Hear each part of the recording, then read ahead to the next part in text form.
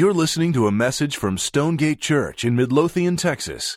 For more information about Stonegate and additional audio resources, visit stonegate-church.com.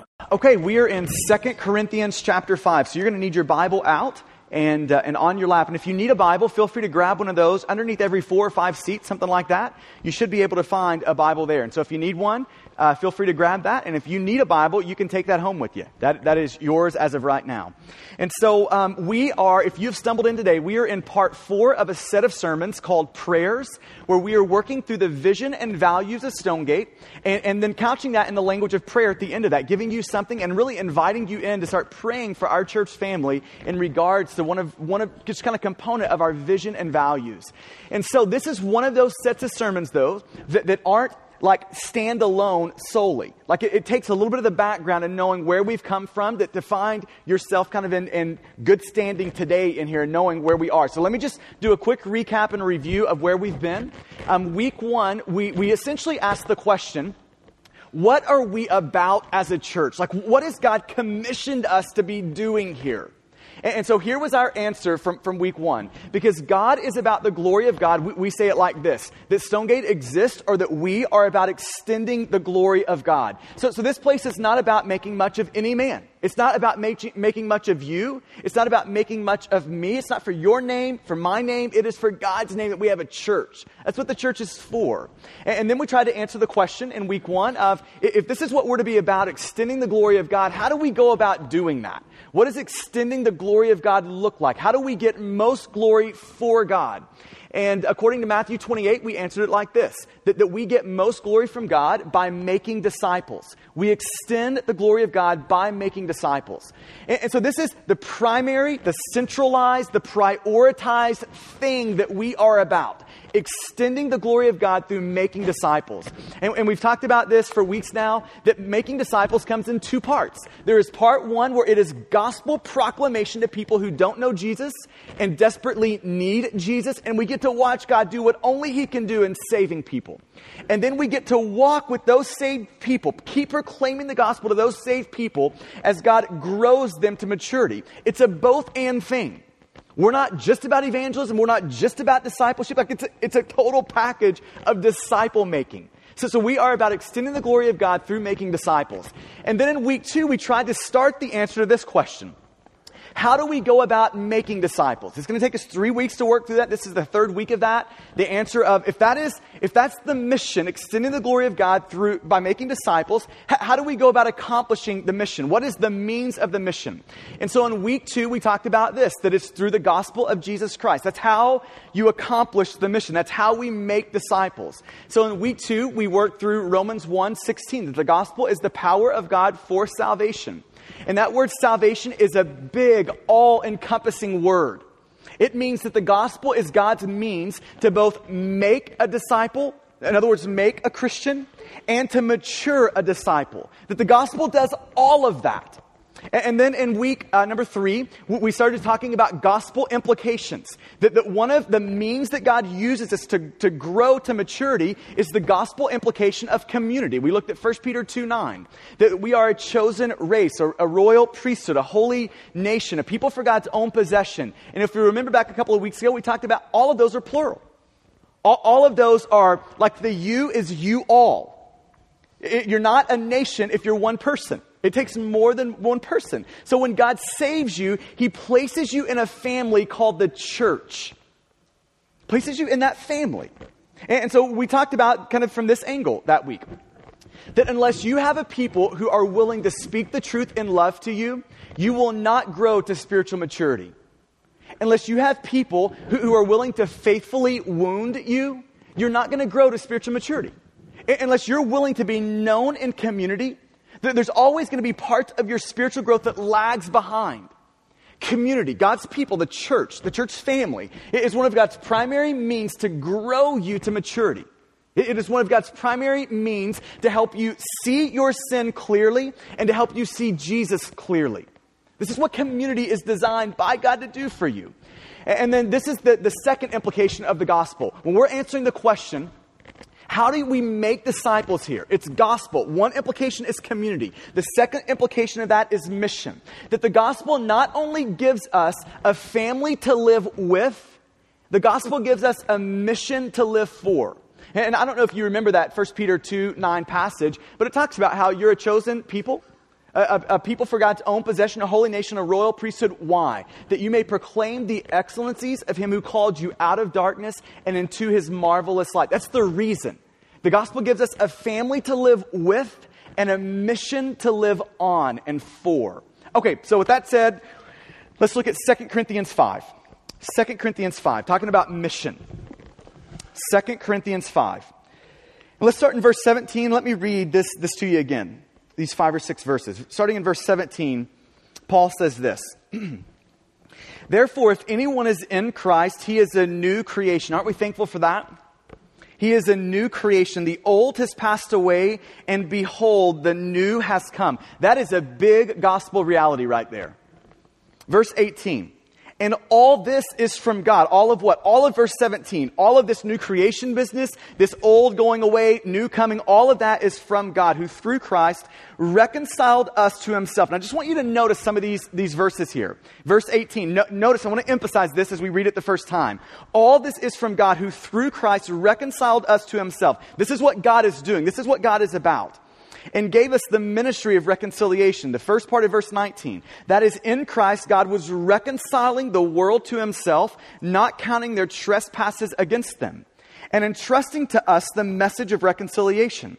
Therefore, we are ambassadors for Christ, God making his appeal through us. We implore you on behalf of Christ, be reconciled to God. For our sake, he made him to be sin who knew no sin, so that in him we might become the righteousness of God. Okay, so as we read that the first time, here's the first thing I want you to see out of that passage. That it is giving us a clear picture of the missionary God of the Bible. This is what you're seeing here. This clear picture of the missionary God of the Bible. So just look at this again. Verse 18. All this is from God. The whole idea of you being a new creation, actually a Christian with a new heart. That all of that he's saying is from God. That it is 100% the initiative of God. That when you open up the Bible, here is what you see. You see God as missionary, God as initiator, God as starter. But when we're talking about new creation in verse 17, the old passing away, the new coming, that is 100% the work of God. Amen? This is the grace of God visiting a person and making them a new creation. See, this is God that initiates.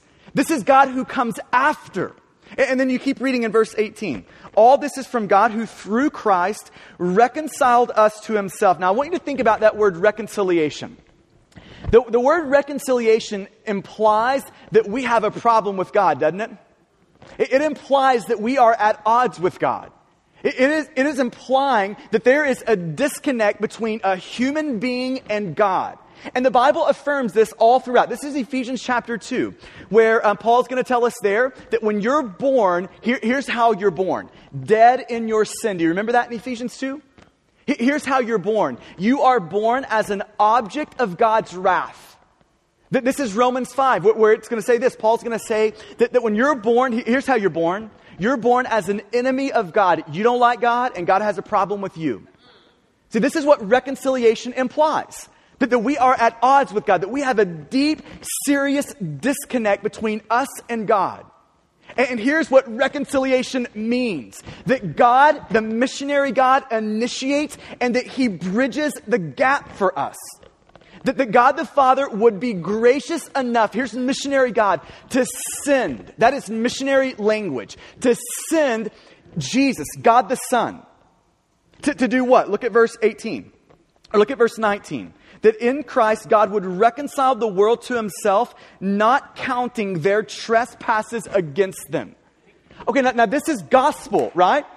This is God. Now think about what's happening here. That God is saying, through Paul, that listen, I'm not going to count your sin against you. You know who I'm going to count it against? Jesus. I'm not going to kill you for your sin. You know who I'm going to kill?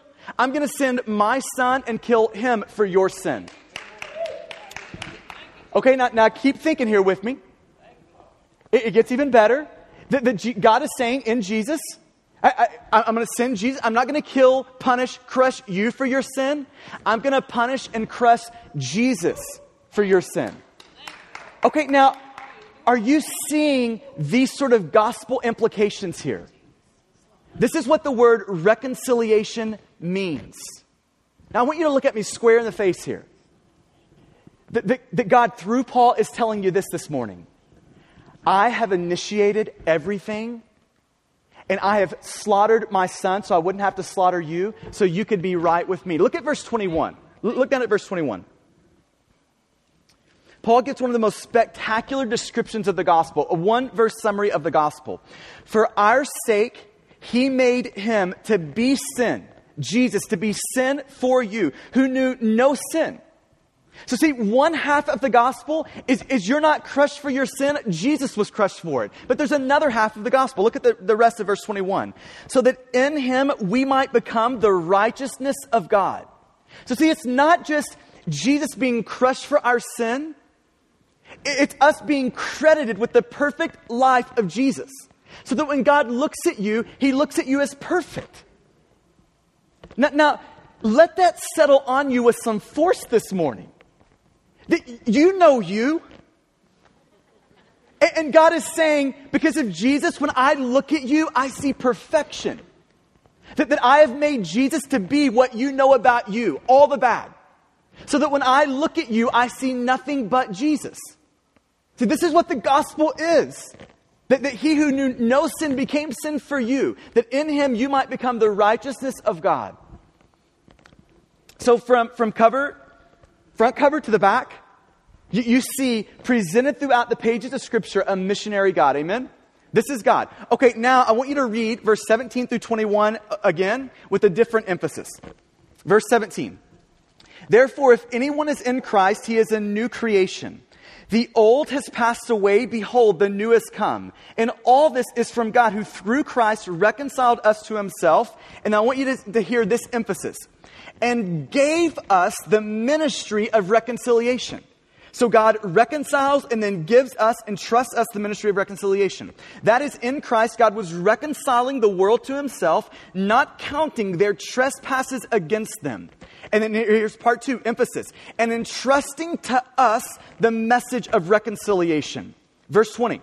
Therefore, in light of all of that, in light of God reconciling and entrusting to us this ministry and message of reconciliation, therefore we are ambassadors for Christ, God making his appeal through us. We implore you on behalf of Christ to be reconciled to God. For our sake, he made him to be sin who knew no sin, so that in him we might become the righteousness of God. We don't just see a picture of a missionary God here. We also see a picture of the missionary people of God. That's what we're seeing here. That it's not just a God who reconciles, it's then a God who entrusts those people he has reconciled to himself with the ministry of reconciliation. That God now invites us to participate with him in this great enterprise of reconciliation. I mean, that is a marvel. If you were God, would you have done that? I don't know that I would have. He has entrusted to us this ministry of reconciliation, this message of reconciliation. So let me just pull out 6 missionary implications from this passage. 6 missionary implications. When we're talking ambassador, we're talking missionary language. That we are a sent one. We are a mouthpiece of God here. Okay, so 6 missionary implications. Number 1. Missionary is an identity. The missionary is an identity. Look at verse 20. Therefore, we, and then this is key word, missionary as identity here. We, and this word, are ambassadors for Christ. Now, notice what it doesn't say there. It doesn't say you do the work of an ambassador. It doesn't say that you do the work of representing. It doesn't say that you do the work of being a mouthpiece for God. It doesn't say you do the work of a missionary. It says that you are an ambassador. In other words, when God saves a person, he also sends that person. This missionary God of the Bible that you see from cover to cover, when he saves a person, he then commissions them as missionaries, as ambassadors. See, it's a lot different when you say we do missions as opposed to saying that we are missionaries. See, when you do missions, here's what that implies. That you work really hard to fit mission-type things into your schedule. You work really hard to periodically put it on the calendar. But when we say that we are missionaries, that this is identity for us, here's what that means. That it saturates everything on the calendar. Now, do you see the difference in those two things? See, when you do the work of missionary, it's just a miscellaneous thing that plugs into your life periodically. It's another kind of thing on the to-do list for you. But when we say that we are ambassadors, we are missionaries, when we start using identity language, we're saying this, that it soaks its way into the fabric of everything we're doing. Everything. Recreation, hobbies, work, neighborhood. Everything we do at that point has a missional impulse in it. Okay, so let me just try to answer this question. What is a missionary? A missionary, let me just work maybe through this definition with you. A missionary is a person that is sent by God and living on the mission of God. This is a missionary. Okay, now notice what that would punch through. That punches through a really big missionary myth. That a lot of us, when we think missionary, we think foreign place. We think location. Missionary is not an issue of location, but your primary occupation. Missionary has nothing to do with where you live, but what you're living for. Do you see that? It's an issue of, are you living sent by God on His mission? See, this is what a missionary is. An ambassador is. It's a person sent by God on His mission. So it has nothing to do with where you live, everything to do with what you're living for. So for some of us in the room, God is going to call you or me or us to a foreign field, to an unreached people. We've sent a couple of people over the last year to an unreached place. For some in the room, He's going to call you to a different place in the country. For others in the room, He's going to call you to the great city of Midlothian. Can you believe it? Can you believe it? He's going to call you there to live in your neighborhood as a missionary. So let me say this again. It has nothing to do with location. Everything to do with your primary occupation, what you're living for. So this is missionary language here. It's an identity issue. This is what you are, not just something you do. Okay, second thing. I'm going to press this down and personalize this. The first one is missionary is an identity. The second one is, if you're a Christian, missionary is your identity. Look back at verse 20. Therefore, and you see that word we? If you're a Christian, you're included. If you're a Christian, that is you He's talking about. That it's not just a certain crew of Christians, kind of the gifted and talented section of us. It is every Christian. Everyone. This is why Charles Spurgeon would say that Christian, you're either a missionary or an imposter. One of the two.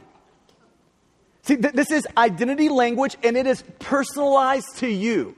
If you're a Christian, you are a missionary. Okay, now here's what I want to do. I want to give 4 questions that we talk about a lot around here. We do it now in every one of our follow-up conversations when a person becomes a covenant member of Stonegate. We just ask 4 questions that help gauge missional depth. So let me run these by you and for you to get to just have a gauge on, are you living in this missionary identity, this ambassador identity? Has it soaked itself into the way that you're living? Has it made its way out of your life yet? So here's first question. Number 1. Have you ever had the joy of watching God use your life to display the gospel and your lips to declare the gospel for the salvation of a friend, a coworker, a neighbor? Has that happened for you?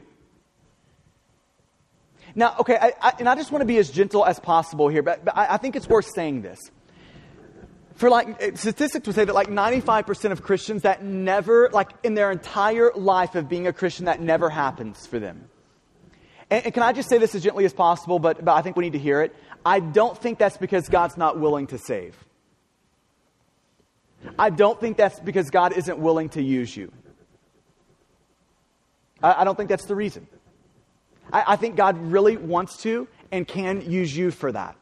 Not just a special crew, not just a pastor, not just a preacher, but you.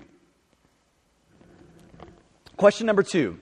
And these are all going to be built on each other. So if we want to see that, here would be the next layer down that we're going to have to get to. Number 2.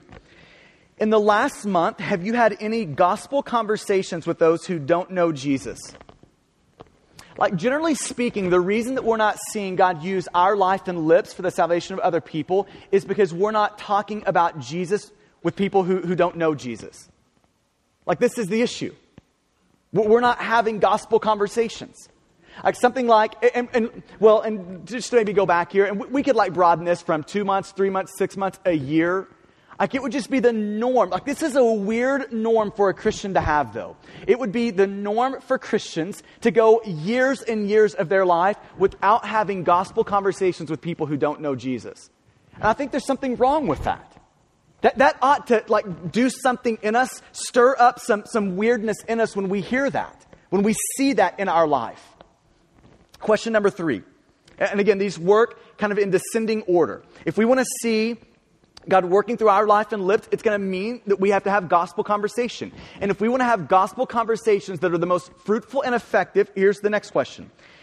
In the last 6 months, have you had anyone into your home for dinner that doesn't know Jesus? I'm just trying to bring this up on a relational context. Like, do you know people who don't know Jesus? See, the reason that we don't talk about Jesus with people who don't know Jesus is because we don't know people who don't know Jesus. Are you seeing how that works itself out in your life? That now think about on a personal level, and you need to be really careful about this. That the longer you are a Christian, the more likely you are going to surround your life and plug in like every relational slot that you have with other Christians. The longer you're a Christian, the more likely it is that you're not going to have Christian friends. Okay, now, and again, I just want to say this as gently, but I think we need to hear this. You should have friends right now in your life that are not Christians. And when we say like, I'm talking about like invite into your home sort of a no. Like an across the dinner table sort of a no. Like you know their kids, they know your kids. You know about their life, they know about your life. They know what you struggle with, you know what they struggle with. We're talking about that sort of a no. You're actually friends. Like that sort of a no. They're in your life. When you go out on a Friday night, you want to call them because you like them. They like you. You're friends. Like you do things together. We're talking about friendships like that. Number 3, in the last 6 months, have you had anyone into your home for dinner that doesn't know Jesus? Are you fighting against this inevitable pull towards inwardness? And then here's the 4th one. If we want to see God use our life and lips for the salvation of other people, it means that we're going to have gospel conversations with people who don't know Jesus, which means that we're going to have friendships with people who don't know Jesus, which means number 4. Who are you consistently praying for that doesn't know Jesus? And I'm talking like pleading with God to save. Like pestering God to save them. To use you to do that. Is there anyone in your life that you're praying for like that? I mean, that you are pleading with God to do something. I mean, you are pleading with God to, do something extraordinary and crazy in their life. Praying like that. Fasting like that. Pleading with God. Okay, now, if all 4 of these questions are no for us, which here's what I've found over the last 3 years of just asking questions around our church family, that for most of us, these questions are no. Here's what I want to just press into us today. That is a huge problem. And that is what the Bible would call sin that actually needs to be repented of. That if we are forsaking this missionary identity that God has given us, that is sin. God is saying, I've entrusted this to you. I've commanded you to go and make disciples. And so if we're not doing that, we need to be on our knees before God, confessing and repenting and turning from that. And so maybe this morning that would be an appropriate application. Like if we did nothing else today, for us to be on our knees before God because we have been sucked in to inwardness. Number 3, third missionary implication. That missionaries are entrusted with the gospel message. Look at verse 19. That is, in Christ, God was reconciling the world to himself, not counting their trespasses against them, and entrusting to us the message of reconciliation. Isn't this wild that God would look at you and say, I am going to entrust you with this good news, this gospel, this message of reconciliation. I'm going to entrust you with that. That means that if we're a Christian in the room who has been reconciled to God, we have got to get down. We've got to know, be able to articulate what that message is. And maybe you could think about it in 4 questions. Question number 1, who is Jesus? This is where the gospel starts. Who is Jesus? The Bible's going to say that he is fully God. He is part of God. He is part of the Trinity. But he is also fully human. He's strapped on human flesh, that he is the Messiah, the sent one. What did Jesus do? He came and lived a perfect life in place of your imperfect life. He died on the cross as a substitute for you, slaughtered so you wouldn't have to be for your sin. He rose again on the 3rd day. This is what Jesus has done for you. What must we do? We've got to repent. That is turning from sin and trusting and treasuring Jesus. Trusting that his life is good for us. That our sin was credited to him. That his perfect righteousness was counted for us. This is what we've got to do. Trust and treasure Jesus. And then what happens to us? This is where the Bible uses this word justified. That God, because of Jesus' perfect work for us, when we trust and treasure Jesus, God pronounces over us, you are finally and fully forgiven, made right with me.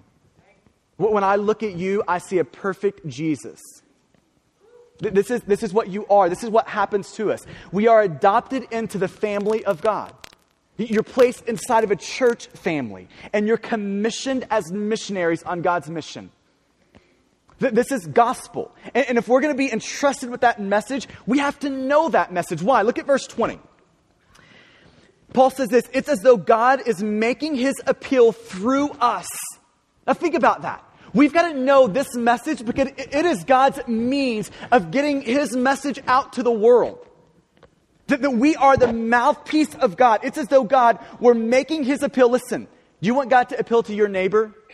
Do you know who God has put by your neighbor for that to happen? You. Do you want God to appeal to the heart of your coworker?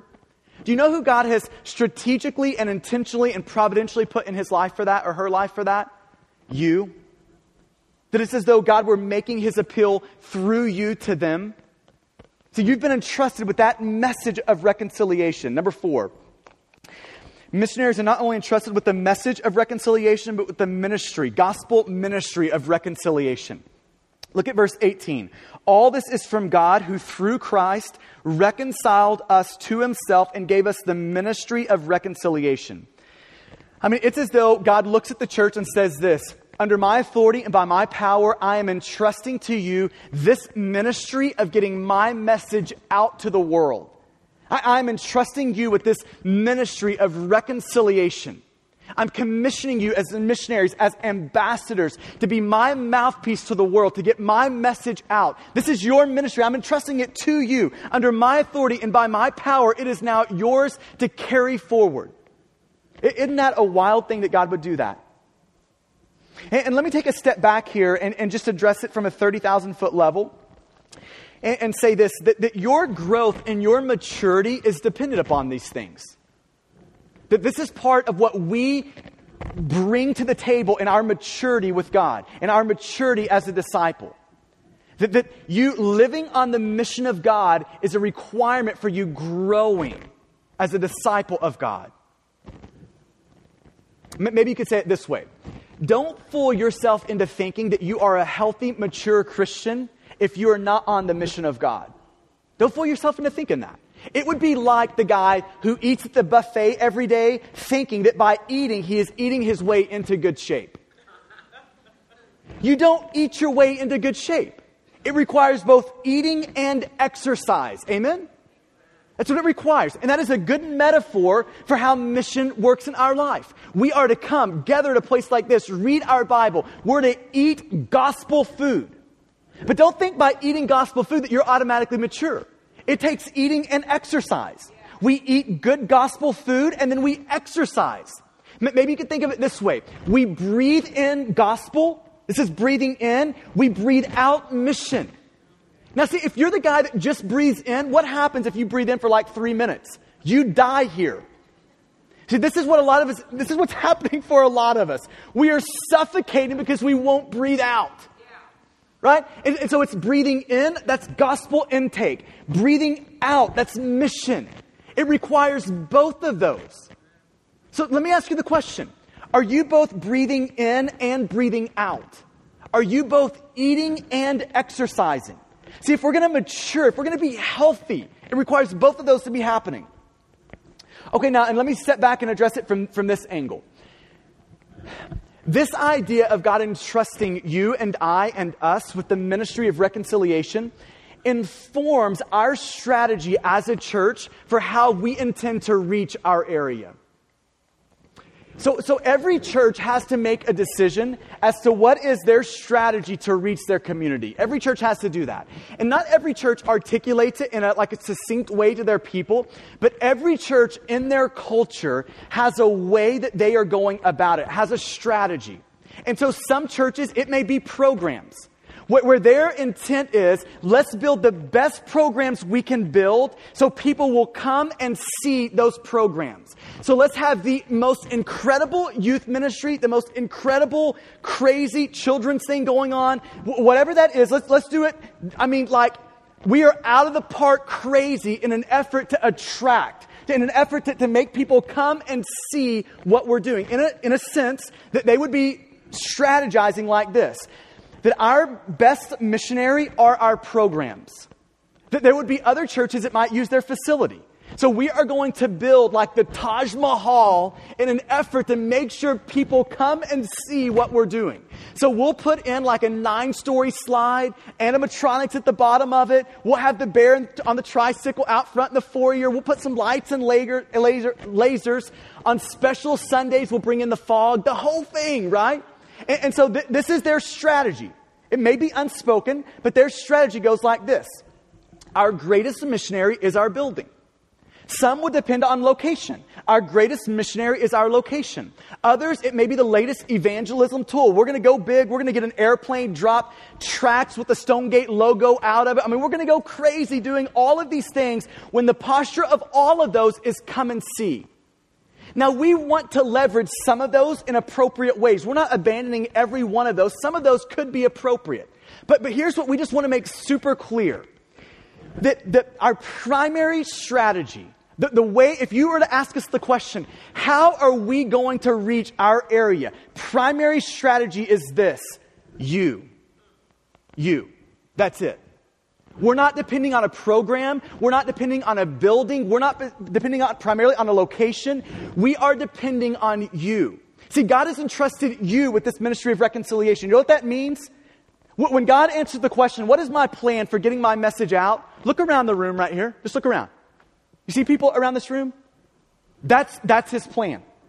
Not a building, not a program. This is the plan. This is how God has deemed it best to get the message of reconciliation out. See, you're the plan. Our strategy is primarily missional. Here's what missional means. It takes mission or evangelism and makes it an adjective to describe a person or a Christian who has adopted the posture, the thinking, and the behaviors of a missionary. That's our strategy. It's missional. It's you and I developing the posture, the attitude, and the behaviors of a missionary in our neighborhood, in our workplace. When we're, let's say our kid plays football on Saturday at the football field. It's us living as missionaries in all of those places. This is our strategy to reach our area. This is it. It's primarily missional. It's you and it's me. So when you ask the question, is Stonegate reaching people?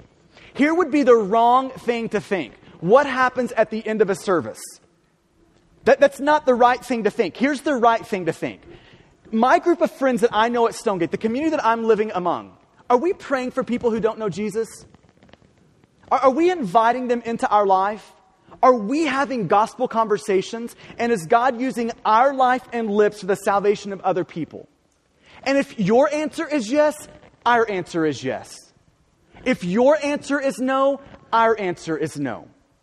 You are the strategy. Our strategy is primarily missional. Why? Because according to 1 Corinthians or 2 Corinthians 5, God has entrusted you with the message of reconciliation, with the ministry of reconciliation. Number 5. Fifth missionary implication. Missionaries are motivated by the gospel. The gospel is not only our message to get out, it's the motivator to get it out.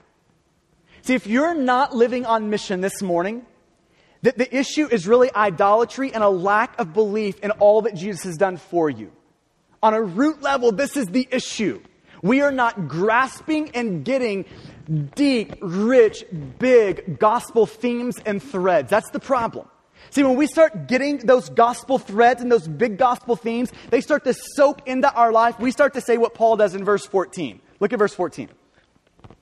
For the love of Christ controls us, compels us, constrains us. Why? Look at the rest of verse 14 and 15. Because we have concluded this, that one has died for all, therefore all died. And he died for all, that those who live might no longer live for themselves, but for him who for their sake died and was raised.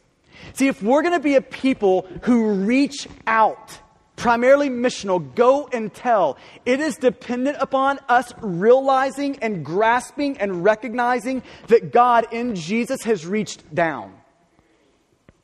Let me say that one more time. If we are going to be a people who reach out, it's gonna be because we are a people who realize that in Jesus, God has reached down. When we start to get that, God reaching down, we start to naturally start to reach out. The gospel is the fuel for the mission. It's the motivator for the mission. Number 6. Sixth missionary implication. Missionaries are broken for those without Jesus. Broken. Ache for those without Jesus. Before you and I are going to effectively bring the gospel to those who don't know Jesus, we're going to have to break for those who don't know Jesus. I mean, there's going to have to be something in your soul that stirs really deep for you to start thinking about big things like eternity is long, hell is horrible, Jesus is a great Savior. Like we're going to have to start thinking like that.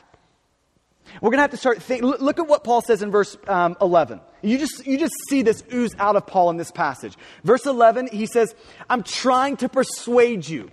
Verse 13, he says and basically says, we're crazy for your sake.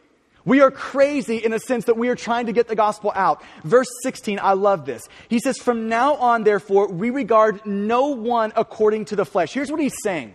That it is impossible for me to think about anyone apart from their relationship with God. Now think about that for a second. That we regard no one according to the flesh.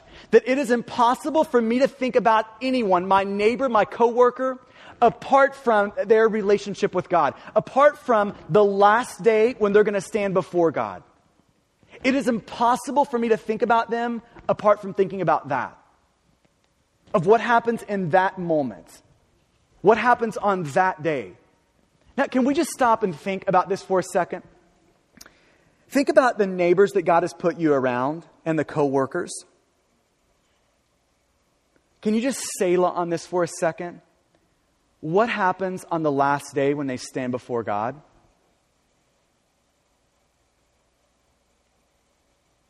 Can you just think about that for a moment? What happens in that moment? May that create some urgency for us, some brokenness for us. I mean, some aches deep in our soul. Do you believe in eternity? I mean, do you believe in like a literal place called hell? I mean, I really do. And I think that should break us for neighbors who don't know Jesus, for friends who don't know Jesus, for family who doesn't know Jesus. I mean, that should create a posture in us that is pleading with God to save them and broken for them. Look at verse 20, the second half. Look what Paul says here. We implore. Do you see that? We implore. You look that up in the dictionary, you know what that means? Beg earnestly. We are begging you earnestly on behalf of Christ to be reconciled to God. I pray that that would be said of our church, that they are a people who beg earnestly that people would be reconciled to God. I love this quote by Charles Spurgeon. He said, if sinners be damned, let them leap to hell over our bodies. And if they perish, let them perish with our arms around their knees. And I pray that if people in your neighborhood are damned to hell, it would be over your body. They would have to leap over you to get there. And if they perish, it would be with your arms around their knees. Amen? That we would be that sort of a church that breaks in that way for people who don't know Jesus. That like authentically hurt for people who don't know Jesus. Okay, I want to end with giving you 3 ending encouragements. 3 encouragements. In light of 2 Corinthians 5, 3 encouragements. In light of this missionary identity that God has given you, 3 encouragements. Number one, begin praying for a few families that don't know Jesus. I mean, let's just start there. Just begin praying. I mean, I think we need to make this as bite-sized as possible.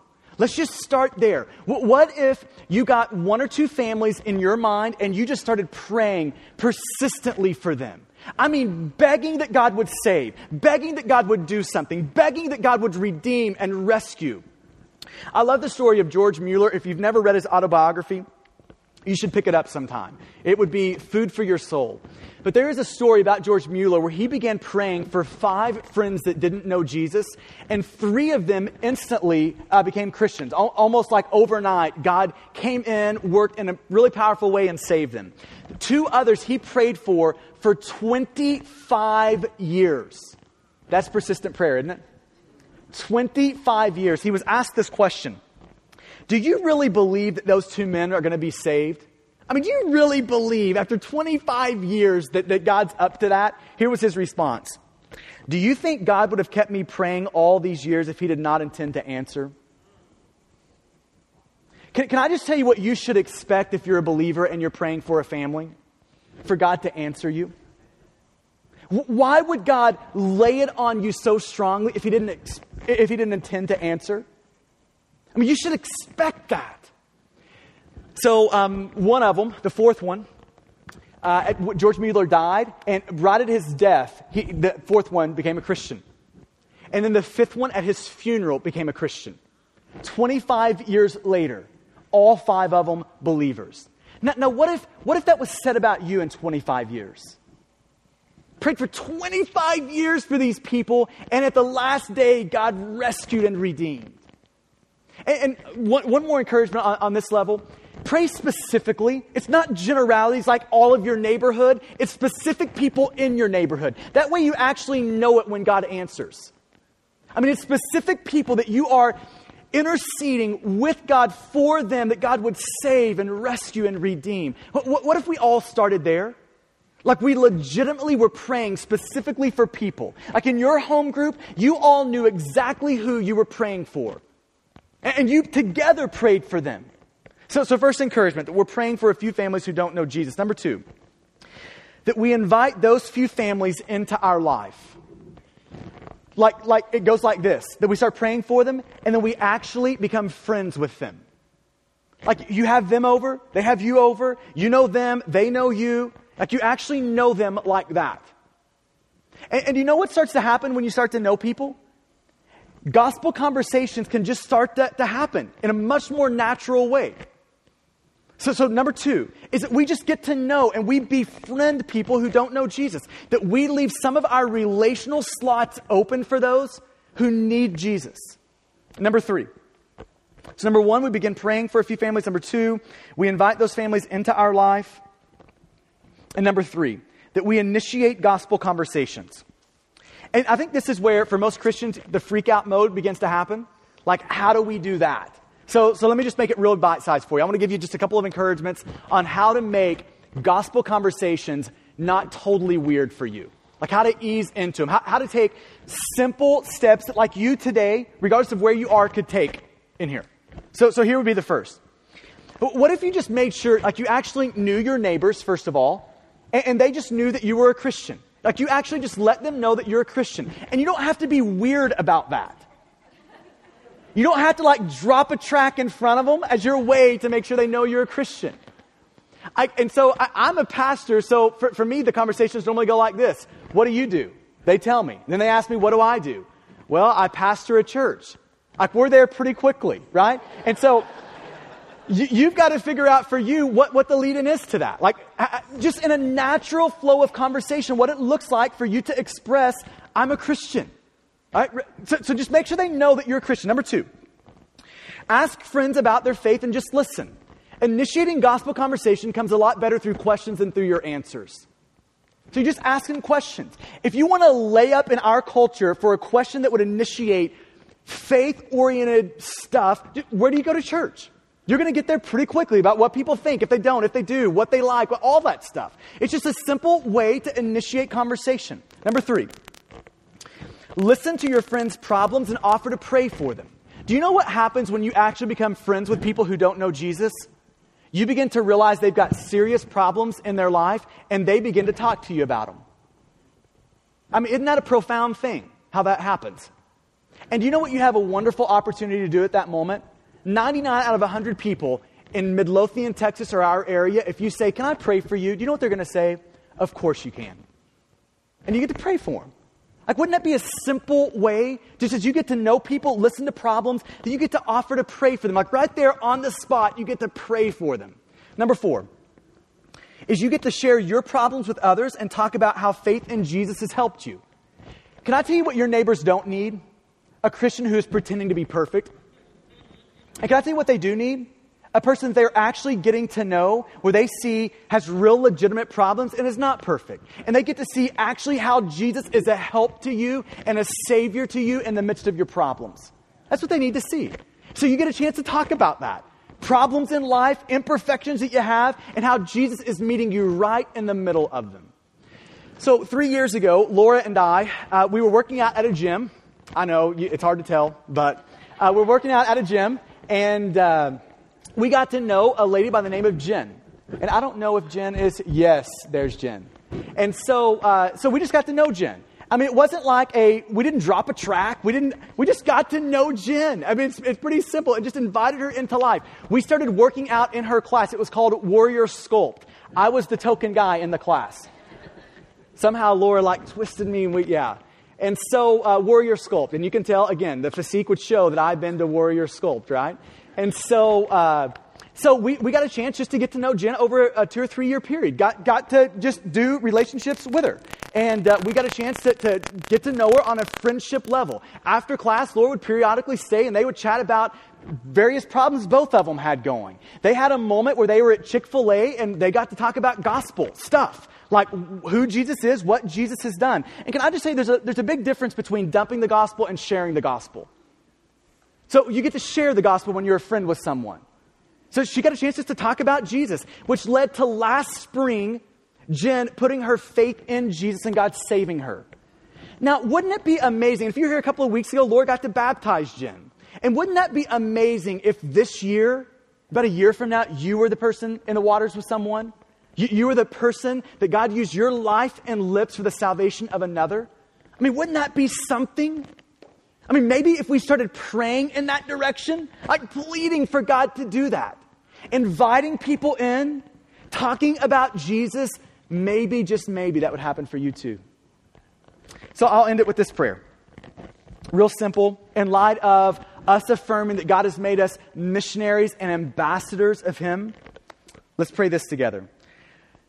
That God, Father, make our church family into great missionaries. Amen? Make our church family into great missionaries. Let's pray together.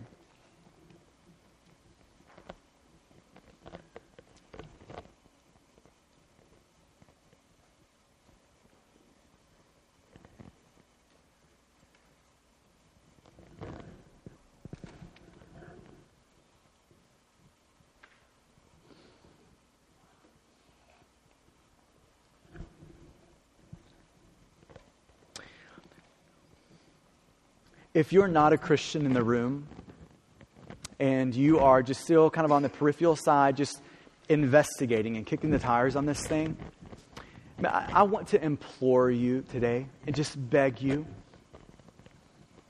that why not make today the day that you give your life to Jesus, that you trust and treasure Jesus, that you look at Jesus and say, I am trusting your perfect life to cover my very imperfect one.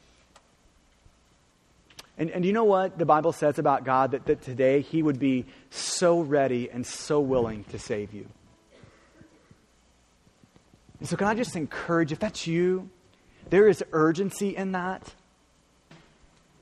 There is urgency in that. And if you are a Christian in the room, I think today is a day that a lot of us need to repent. That a lot of us need to be on our faces before God, confessing our sin of a lack of joining with God in this great enterprise of reconciliation, of not knowing our neighbors, of not knowing them. That is a problem.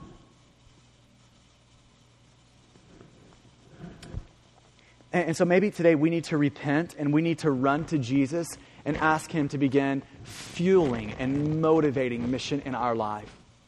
Maybe today we need to start drafting some gospel-soaked dreams for what we would see in our neighborhood. And so God, we pray for that. I pray that you would make our church family into wonderful missionaries, motivated and formed and fueled by the gospel of Jesus Christ, compelled, constrained, and moved because of what you have done for us. Because you have reached down to us, we are fueled to reach out to other people. And so God, will you do that among us? God, will you do that among us? Will you make us wonderful, great ambassadors, mouthpieces, missionaries for you? God, will you give us the sort of urgings and desires to see our neighbors saved? Like, if you would save Paul, why wouldn't you save our neighbor? Like, if you would save us, why wouldn't you save them?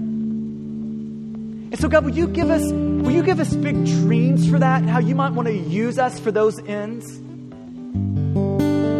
God, will you give us the initiative of being sent people to get to know people who don't know Jesus and to actually make them our friends, to actually love them where they are, to get to talk about Jesus and how He saves and rescues and redeems even us.